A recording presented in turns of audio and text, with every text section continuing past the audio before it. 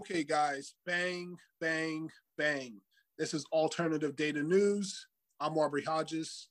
Let's get into it.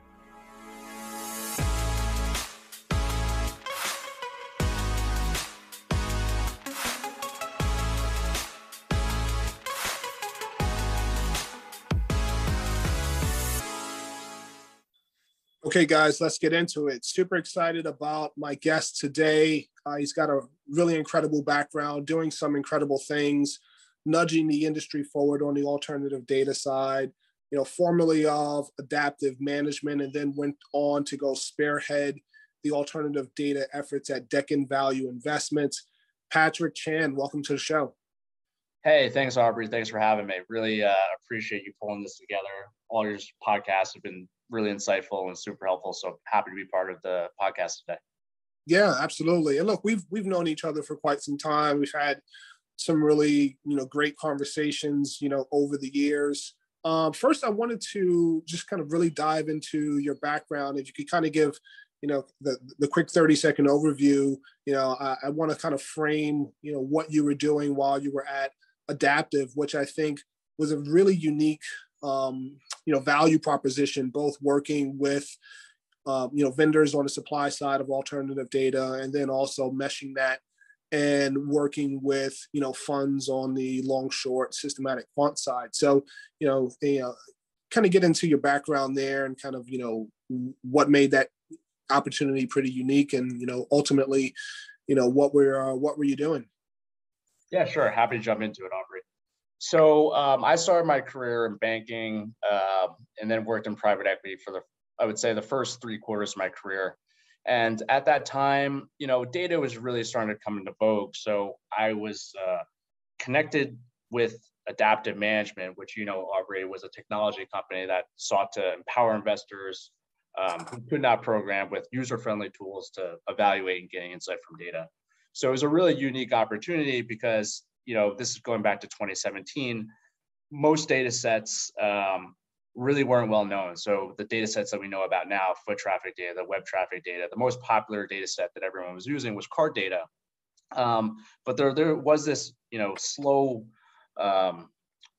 rolling ball of snow, I would say, of more investors wanting to use all these different data sets. So since we were working with so many data vendors to provide data to hedge fund and private equity investors through a Bloomberg-like terminal, we would get access to all this variety of different types of data sets. And that was on the supply side. And on the demand side, we had the private equity and the hedge fund investors. So from there, just to be able to see all the data that different folks were using, how it was being implemented, and really, really seeing the value in the data sets with tools to evaluate the data set made it a really unique proposition.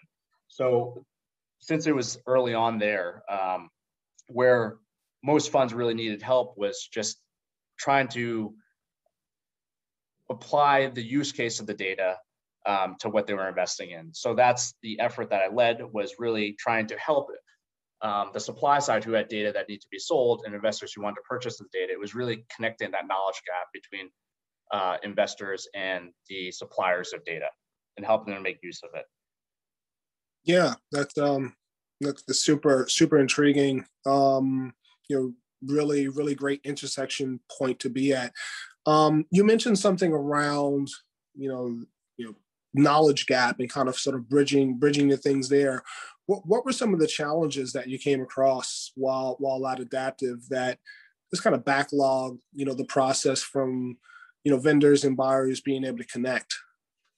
Yeah, I would say, with going back to 2017, a lot of the fundamental equity investors didn't even know that data sets existed. They didn't know that outside of the large card vendors, the resellers of the card vendors, where it came from. They didn't really know that there was foot traffic data, web traffic data, mobile app data.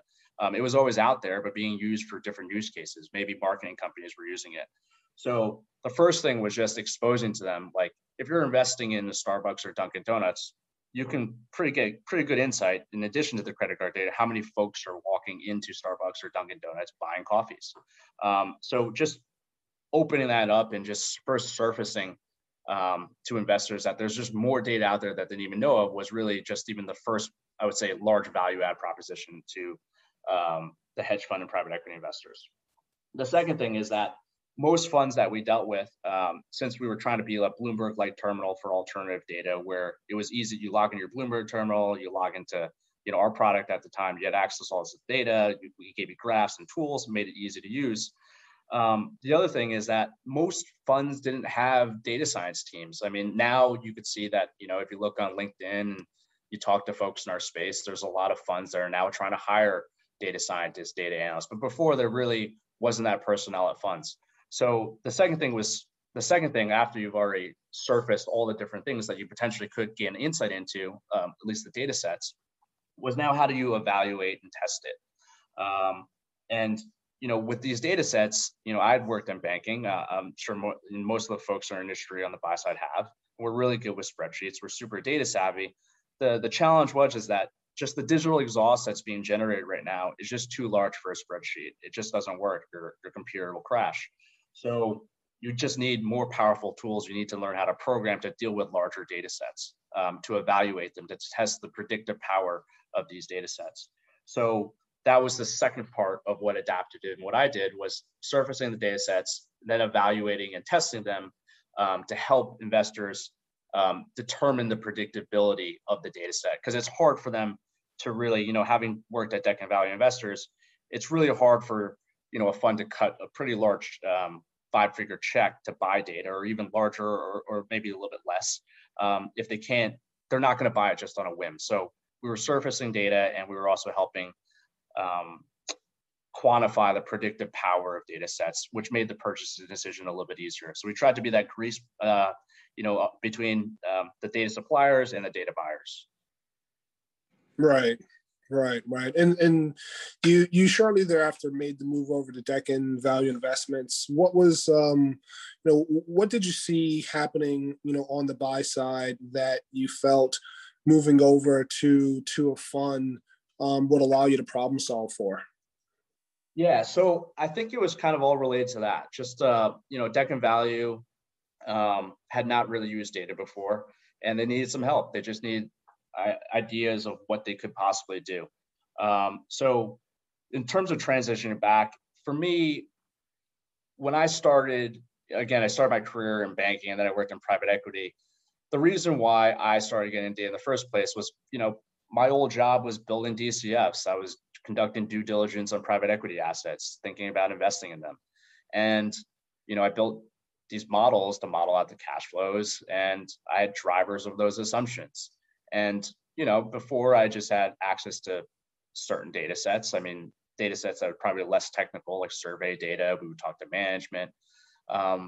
So the idea of just having more data to just be more thoughtful about what drives my financial model was really what brought me into data in the first place. And so for me, going back to the buy side, it was less about switching back. It was more about transitioning back to what I've always done. Just I have a lot more knowledge of data sets that can help me get more transparency when I'm thinking about investing in a certain business. And in addition to that, now that I know of what's out there, I have to find a way to be able to work with it. I can't just build this, toggleable, beautiful Excel spreadsheet.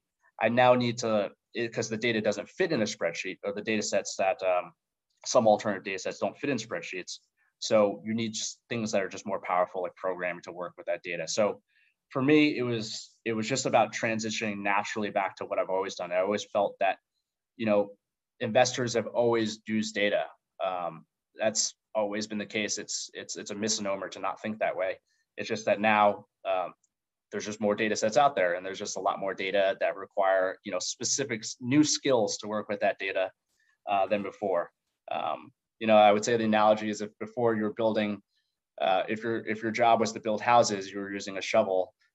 Now the goal is to build bigger houses. You need to do that at scale. You probably need to use a bulldozer or an excavator. So that's the analogy I think of when with using data for investing now, and that's why I transitioned back. Sure. One of the theses on about the industry is that more buyers need to come into the space, but obviously there's significant ramp up just from a knowledge perspective, There's the internal needs regarding building out the infrastructure. There's the talent side, in terms of sourcing the correct talent to build the teams. There's the liquidity side in terms of how expensive this endeavor is to both build the teams, the infrastructure, and acquire the data. When you joined Deacon, I'm curious to know, like, what were your initial conversations like as someone who's come from sitting at an intersection point between data buyers and sellers? Were you able to go in and free range pitch some of the previous relationships you had at vendors to Deacon, on the backdrop that the data would help them create better processes, complement some of the primary research that they were doing with regards to expert networks? Or was it the opposite spectrum? Did they specifically give you mandates or have mandates based on the exposure that the fund had, and you needed to go out and seek new data vendors or suppliers? Yeah, so it was a combination of both. I think in terms of starting the role, it was a pretty great mandate to just build a great data platform, implement data practice to really, like what you were alluding to, Aubrey, complementing their primary research of talking to expert networks, doing surveys. So that, I guess, was the impetus to get the ball rolling and ensure the wide Rolodex of data vendors, like how you, Aubrey, you and I have known each other for a few years now, going back to Adaptive days a few years ago. That was definitely part of the pitch, and that's something that was really unique about working at Adaptive that I think most funds find really interesting. It's not you come from one data vendor and you just know card data, or you just come from a web scrape data provider, you just own web scrape. Adaptive just built so many relationships with just so many different alternative data sets and categories in a way. But later on, of course, it is related to what we're investing in. The fund is very concentrated, so there was very nuanced, specific questions about the names that we're investing in. So it did turn into, now there is a mandate to go find data vendors to answer specific questions, since the style was just such deep fundamental. Was just such a deep fundamental investment style. So there was that mandate. And in terms of just addressing where the industry is going, I would say, you were talking about maybe the space needs more data suppliers, and then you touched upon maybe it's the personnel. I think what's very complicated and I think it's already starting to be solved, you could see it already, is that personnel, fundamental investing and using data science and this whole concept of quantamental, the challenge of it is it's a very interdisciplinary thing. When folks went to school, they would go back, they would, major in computer science, or someone would go to school, they want to be invested in major in economics. Both very complicated disciplines. And it's just a very interdisciplinary type of role to be quantamental. So I think what you see now is that folks that want to be in the investment world, not only are they investing a lot of their undergrad time in, maybe domain expertise in economics, but also spending a lot of time programming too. And I think you're seeing a lot more folks that are qualified for these jobs to get this interdisciplinary skill set of being able to invest, think about businesses fundamentally, and also be able to program to deal with data sets to help drive those investment assumptions. And I remember when I started out, in banking, it was just about building, great spreadsheets, becoming very, very well adept at Excel. And you even see now with most sell-side investment banks, they're encouraging a lot of their staff to program. So I think as time goes on and folks obviously move on the traditional path from banking to business school to either hedge funds or private equity firms, we're only a few years in, but I think as those folks start to grow their career, I think you'll see a lot more funds, whether it's hedge funds, private equity firms, at least on the fundamental side, really embrace data. And I would say even really go even further deeper into the data space and be more savvy about data. And I think that should just make it even a lot easier for the whole industry, because data suppliers, I would imagine, Aubrey, that you spend a lot of your time just educating folks about how you collect your data, all the different fields, the intricacies of it. Right. And some folks have trouble grasping that. But I think as more folks have experience with that and the skill set for that, it's just going to be a much more fluid machine for all of us involved in this space. Yeah, no, absolutely. I couldn't agree more. One of the things that we touched on earlier was, how technical, the industry is on the alternative data side. And then more so, some of the suspicious or skepticism, that folks on the buy side have about, augmenting or utilizing data as part of their process to complement, existing internal research or processes that they tend to undertake. Do you feel like folks on the buy side, whether it be private equity, hedge funds, systematic quants, don't give themselves enough time to see some of the fruits of the labor from alternative data start to pay off? It seems like folks tend to go in very exploratory, but still, wanting to understand, how they can leverage it. But seems as if, if it's not working after a 6-month time period, they fold up shop and kind of revert back to, the previous habits or whatever at least worked for them over the past, 5 years.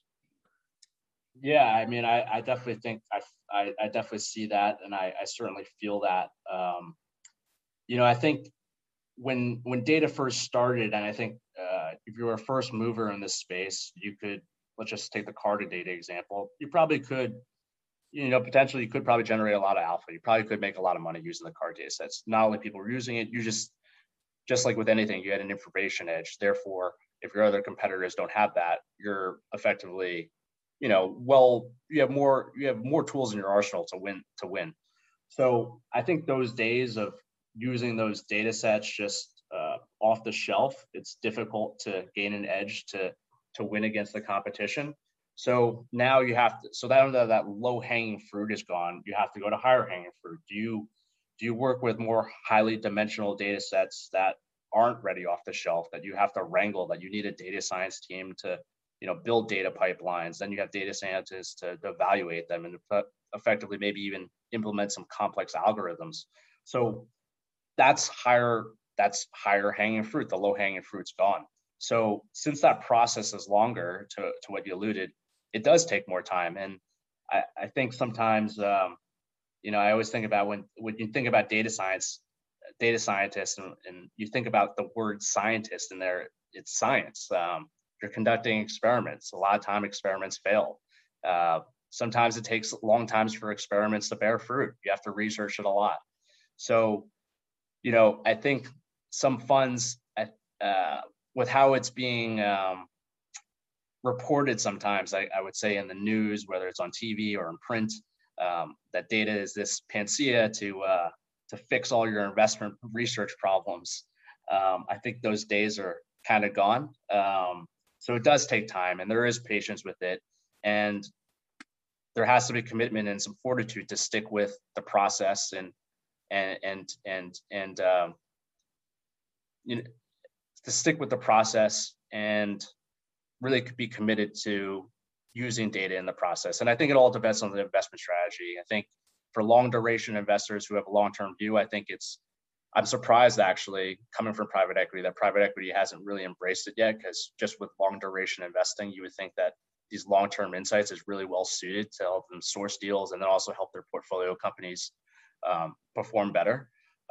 So yeah, I do see a lot of, for the shorter term investors, the public market investors, when it doesn't yield fruit right away, folks sometimes do give up.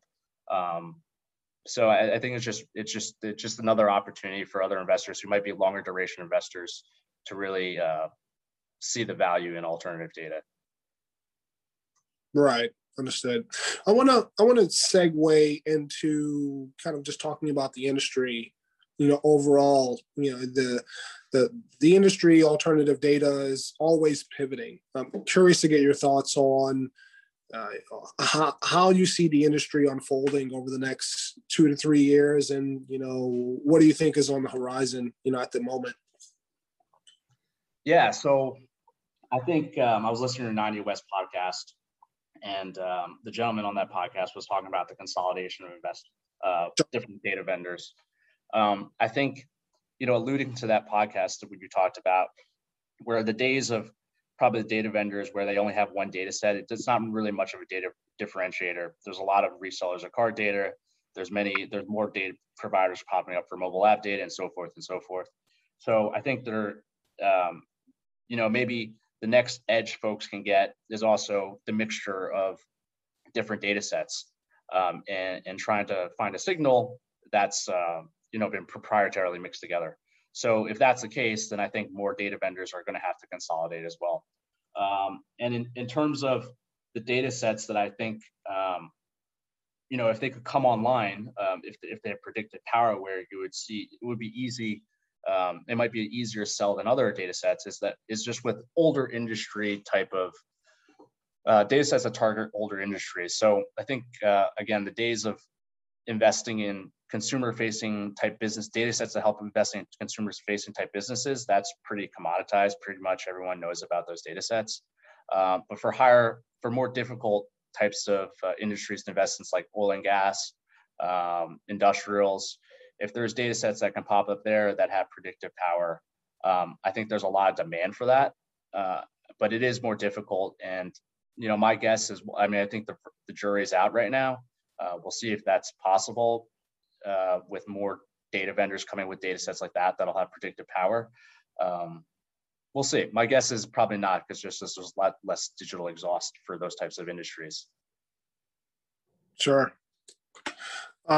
Curious to get your thoughts. The industry is kind of segmented into various buckets, right? You've got your aggregators, that turn out insights, mSciences, Yippits of the world. You've got your marketplaces like, Quandl, Noma, DMist. And then you've got your event companies like Battlefin, NuData, Eagle Alpha. As the industry continues to evolve and grow, over the next year, 2 to 3 years, which of these models do you think stands to benefit the most from the growth in the industry?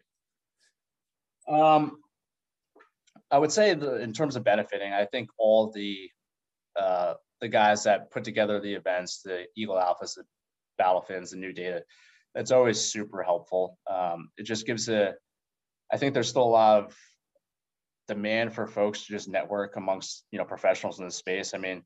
I can't tell you, all the value that I get from attending these events, just learning about new data sets, talking to data vendors, because at the end of the day, the data vendors know their data set better than anybody.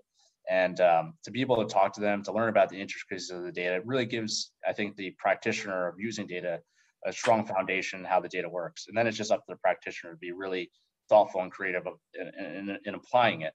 So I think that the event folks will still have a good spot in this space, in the sense that it's just still early innings. And I think a lot of folks, or at least maybe early mid innings, where folks are still trying to exchange best practices and notes and just share thoughts on how to best use data, and just talk about what's works and what hasn't worked. So I think those folks will continue to do well. Sure. I want to flip the scenario a little bit. If you were going to endeavor into starting a data company yourself today, curious on where you see gaps, that a new vendor to the space could problem solve for. Would that be a specific location, outside of the U.S., emerging markets? Would it be a specific, vertical or industry? I think you mentioned, various ones earlier, or would it be a specific theme that we tend to see evolving, ESG or other components along the value proposition line? Yeah. So I think in terms of industries, I think the industries where there's a lack of data vendors with high quality or very predictive data is definitely an older industry type businesses. So industrials, energy. I think if vendors can come online there that have predictively powerful data sets there, I think that should be, I think there's a lot of demand for that. In terms of data sets that are already widely known, but in terms of location, I think card data sets, I mean, card data is extremely powerful. It's just that it's very much commoditized right now. And most of the card vendors that target that space are US focused, although there's some in the UK and in various parts of Asia. But I think more coverage for investors that are investing internationally into retail facing or consumer facing businesses. If card vendors could come online there, that'd be great, but that might be difficult with all the different regulations with GDPR and so forth. But I definitely think there's a lot of demand for that. ESG has always been super popular. I've seen a lot of folks ask about ESG data sets, and I would say that's that. I would say it's ESG, a lot of demand for consumer-facing type data sets, but just in different locations outside of the US. And then also a lot more demand for industries that generally haven't used too much data, like energy and industrials.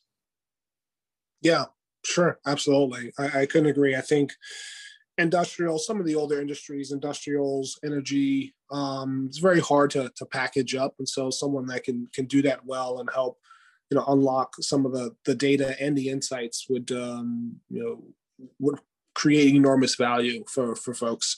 Having worked on the street for a number of years, if you were to redo things over, and go back to another fund, what are some of the different steps that you would take, having spearheaded, alternative data, at a Greenwich-based fund, what are some of the processes that you would implement, or some of the, technologies you would leverage, to create, better systems, at some additional funds? Yeah. So what's great is actually, when you and I met in 2017, you kind of had to build everything. You had to build, in terms of supporting a data process, you had to build a data pipeline. You'd had to connect it to a front end because, potentially the investment team wouldn't know how to, work with anything outside of like a GUI. You had to build all that, and that required a ginormous CapEx investment to do that. And who knows, it might have bared fruit, might not have bared fruit. But the great thing about it now is that there's just a lot of technologies where, they're serverless. You don't really need to, build that stuff from scratch. I mean, if you need a data lake, you can use AWS, use Google Cloud, you can use Azure. And as long as you understand how to use AWS, I mean, that could be, one person, two-person show. You don't need as many back-end data engineers as you had to. If you need to wrangle data, you might have needed multiple data engineers to help wrangle data and keep these data pipelines up and running. But you don't really need that to do that either, because you can connect it to Snowflake, and Snowflake will allow you to really wrangle large data sets and do that in a cost-effective way. And then from there, you can just connect it to a front end, and there's lots of front ends. Tableau is a very famous one that most folks like. So I guess now is really just really finding personnel that have the right skill set that can leverage all those tools. And it's made it a lot easier to implement the processes that's required of maintaining a data pipeline. It's almost as if it's allowed, it's allowed other investors maybe with lesser budgets to compete with the larger funds that have bigger budgets, like the big pod shops. Of course, you might not be able to, just because they have just so many more they have a lot of smart individuals focused on that problem. But it's all these new technologies have definitely democratized using alternative data for investing. So setting up those processes, maintaining those data pipelines, find personnel to fit there. And I would say the other thing is also just making sure that that the investment team really understands the value of data. When you asked me before about the question about, if it doesn't bear fruit right away, to stick with the process and trust to give it some time to yield fruit. I think that is, in terms of fundamental investing, for folks that are, not, and we can't talk about the systematic funds because they're very they have a lot of highly technical staff. But for the fundamental equity investors or fundamental credit investors, what have you, that might not be technically savvy. I think the most important process is really to put a process in place where you're communicating with the investment team so they understand what the process is like, how long it's going to take, and when it potentially will bear fruit. Yeah, I mean, I couldn't agree with you more.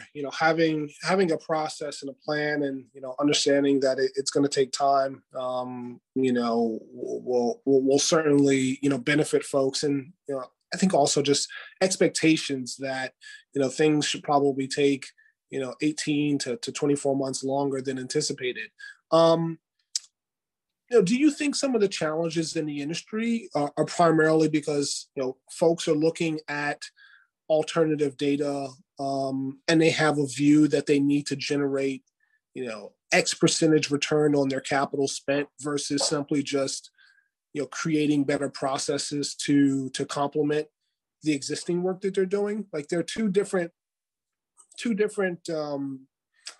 notions there, right? And I tend to think that most folks are skewing towards, if we're going to invest or acquire this data for however long that it is, 3 months, 6 months, 1 year, we need to see a 5 to 6x minimum return on our capital spent. Do you think that's the right approach and philosophy to take, or should it be more about complementing the existing process to reach those returns eventually?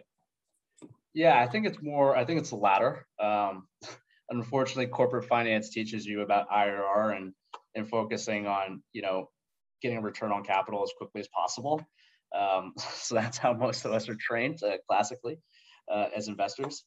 But yeah, I think there's a lot of, I think that when I think about data, as adding, and I can only speak from my background, coming from a fundamental investing background, and then becoming more technical and programming savvy later on in my career.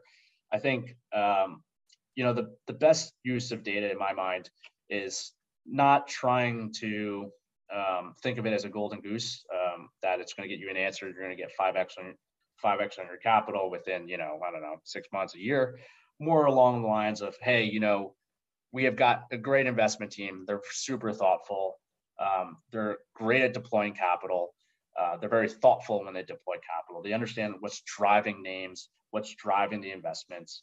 But how can we, in a way, can we arm them with more information? Can we help them, can we just augment? It's more of a partnership, where the data team is not competing in the investment team. It's more of a partnership. Like, how can we help the investment team arm them with more information to contribute to their investment mosaic, so we make the right calls when we're deploying capital? So I think that the focus more should be on, we have an investment team that's deploying capital, and we're trying to give them with more information. And if you have more information, if you're making the right decisions, then you should be able to deploy capital more effectively. Right. Yeah, absolutely. I think that would be a pretty wise approach, and it would be great to see more people sort of deploy that strategy. I think it would unlock some of the challenges that we see in the industry with buyers and and sellers being able to connect, if that methodology was at least given some time to unfold. So last question here. I can imagine over the years you've had some really incredible conversations with folks, meetings, really developed a pretty robust network of people across our space. Who are some of the people that you continue to have conversations with, or talk with, or people that you've worked with that you really admire for some of the work that they're doing to really help just nudge the industry forward? Yeah, thanks for that question, Aubrey. I mean, not to pump your podcast, but I would say even, Aubrey, you and I have had a great connection over the years. I mean, you've been so thoughtful about the ad spend data. Anytime I have any questions about that space, I feel like I can always go to you, and you're just so knowledgeable about that space. So you're my guy in terms of data sets for that area. I would say in terms of people that I've worked with directly, I would say Brad Schneider, who was the former CEO of Adaptive Management, who's now the CEO of Nomad Data. is Yep. just brilliant. Brad, I'm sure Brad, Aubrey, you know his background, but for others on the podcast, Brad had graduated from MIT, had a very technical background, computer science and electrical engineering, but started working on the buy side right away. So when we were talking about in terms of personnel that are just really that truly is that quantum mental blend, like really has a technical background, but has lived and breathed fundamental equity investing. That's what I think Brad is. And Brad, Brad had pretty much showed me how he implemented data in his fundamental investment process. And the things that he was doing were very, and still to this day, I don't see a lot of folks doing the things that he was doing. Were very clever and very nuanced. So for Brad, I think Brad really, for me, was the individual that really tied fundamental equity investing and data for me. And I think he's just a very knowledgeable resource in this space. And I think he's one of the first to do it. He's been doing it for, I would say, over a decade now. Couldn't agree with you more. I know Brad really well. He and I just, we're probably going to connect fairly soon to do an episode, but have a lot of respect for what he's accomplished, coming from the buy side and having sort of really, taking this industry, sort of under the belt and kind of moved it forward in a number of different ways. And what he's doing at Nomad is really incredible. And so I couldn't agree with you more. He's a great voice in the industry, a great ambassador. Was actually just on a group call with him about 30 minutes ago before jumping on here. So kudos to him and what he's doing over at Nomad for sure. Yeah, it's going to be a great guest for you to have on the podcast. He's super knowledgeable. Definitely. I want to kind of segue. Let's talk some shop and kind of get away from some of the business, conversation. I mean, you're based in New York City. Summer's approaching. What are you looking forward to doing now that we'll have some time to get back to old habits like folks used to do? Gotcha. Well, again, hijacking your 90 West podcast, I'll say I'll be spending a lot of time watching my Brooklyn Nets. For someone who grew up in New Jersey during the J Kidd runs and had to live with those 10 years of nonsense, with players like Devin Harris, it's good to finally see my team kind of making some strides. Hopefully we'll win an NBA championship. So I'll be spending a lot of time definitely watching them, keeping an eye on them. Sorry, go ahead, Aubrey. I was going to say, yeah, I mean, that's been pretty fun. I mean, even Kyrie went over and stomped the hardwood floor, at the Celtics arena the other day. He caught some flack for doing that, but, kind of hard not to when you're putting up those kind of numbers.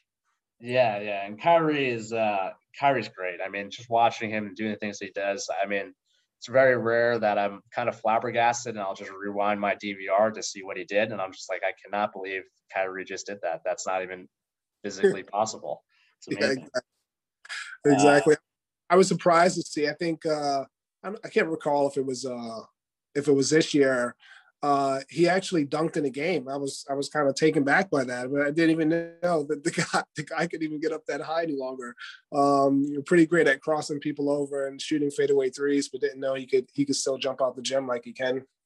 Oh, he can still go up. I think I think he just did it last night for closing out the Celtics. But it's great that the Nets medical team has done such a great job with folks that have generally been injury prone, with Kyrie, Blake Griffin. I mean, these guys that, like you said, who knew they still had the ability to get up that high, but they're dunking now.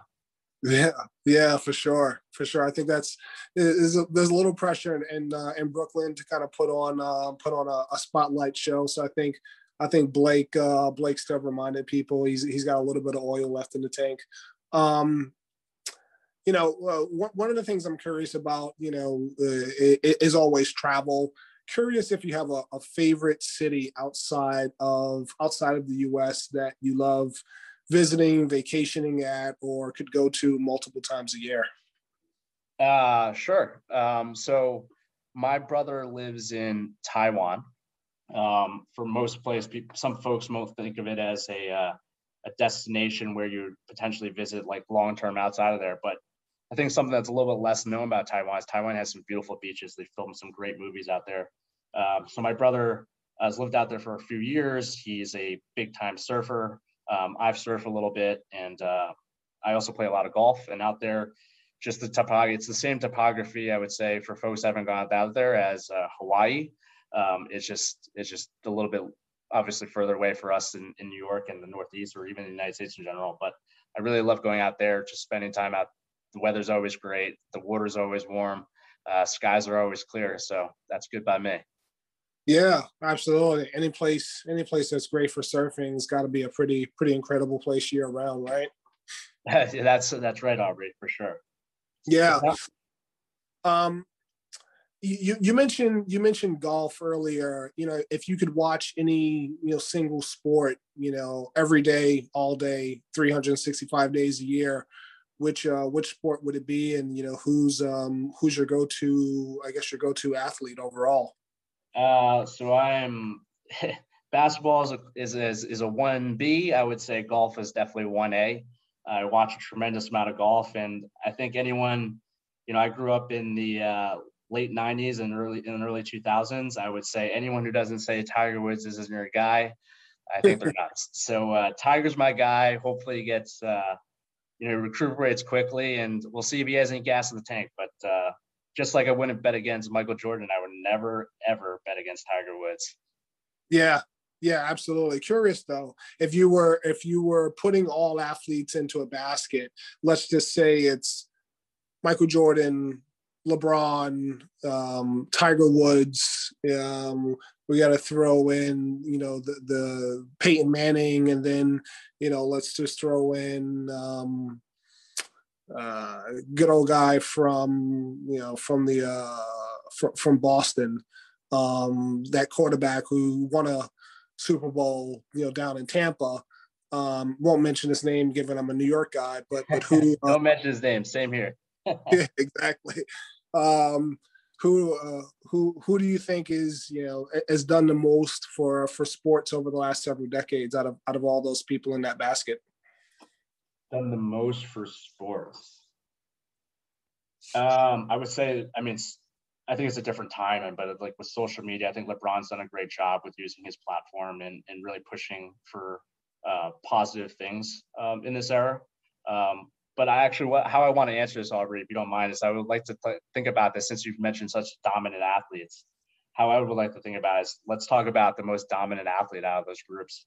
And I saw a crazy stat with Tiger. You think of Michael Jordan being this awesome closer. Obviously, Brady's been, sorry, I said his name. We probably shouldn't say his name out there. His conversion rates in Super Bowls. But I saw a stat with Tiger Woods that when he's leading a tournament, he's 55 for 59. So that is an incredible, crazy stat. And I think Tiger actually, we can actually tie it back to your original question. In terms of what's done the most for sports, Tiger's, I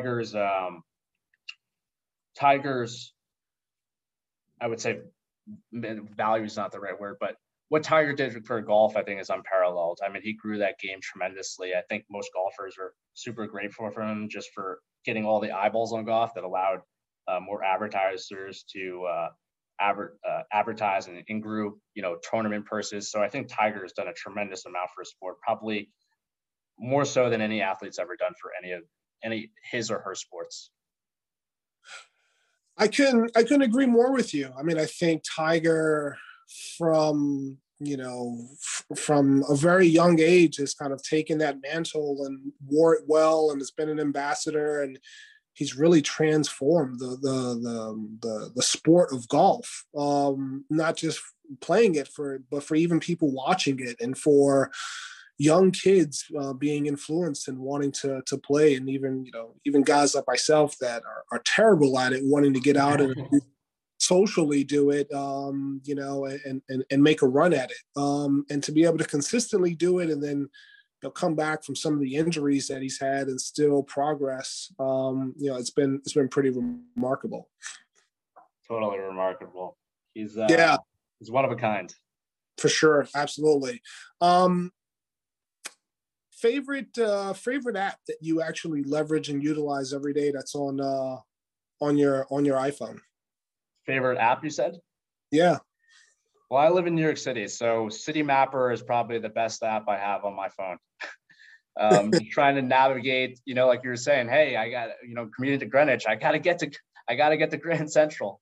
So Yeah. I live in Flatiron. I'm definitely, the first thing I fire up in the morning is that City Mapper app, making sure I can catch that 6 train up to Grand Central. So I think without the City Mapper app, that's definitely definitely gets the most time spent on my iPhone, to make maybe a little bit of a data joke, but it's certainly, that's my go-to app, and it's definitely the most valuable app to me, I would suppose, living in the city.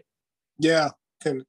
Pretty interesting. And then last question here, as we start to unfold and emerge from, the pandemic, et cetera, as people start to go out and, look to support local businesses, what's one of your favorite restaurants that you think all people in New York should put on their to-do list? I'm gonna go with probably a staple. Probably no surprises here, but I'll say Carbone. I've always been a gigantic fan of Italian food, and something about that veal parmesan at Carbone always gets me. So I'm excited to spend a lot more time at Carbone if I can get a reservation.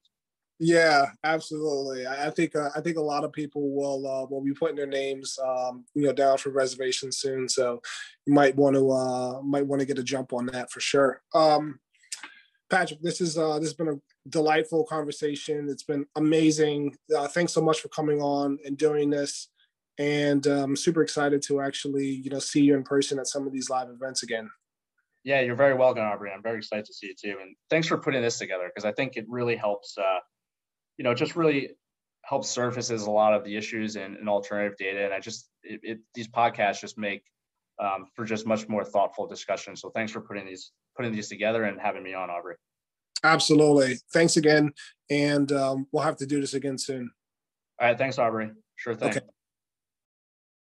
Hey guys, if you found this episode helpful, useful, and you enjoyed the content, make sure to follow us on all the appropriate channels, subscribe to the cast, and leave a positive review. It really helps us continue to grow, put out amazing content, and it helps other people in the industry, find the platform and the channel as well, so that we can continue to grow and keep putting out, fresh related news and content every day.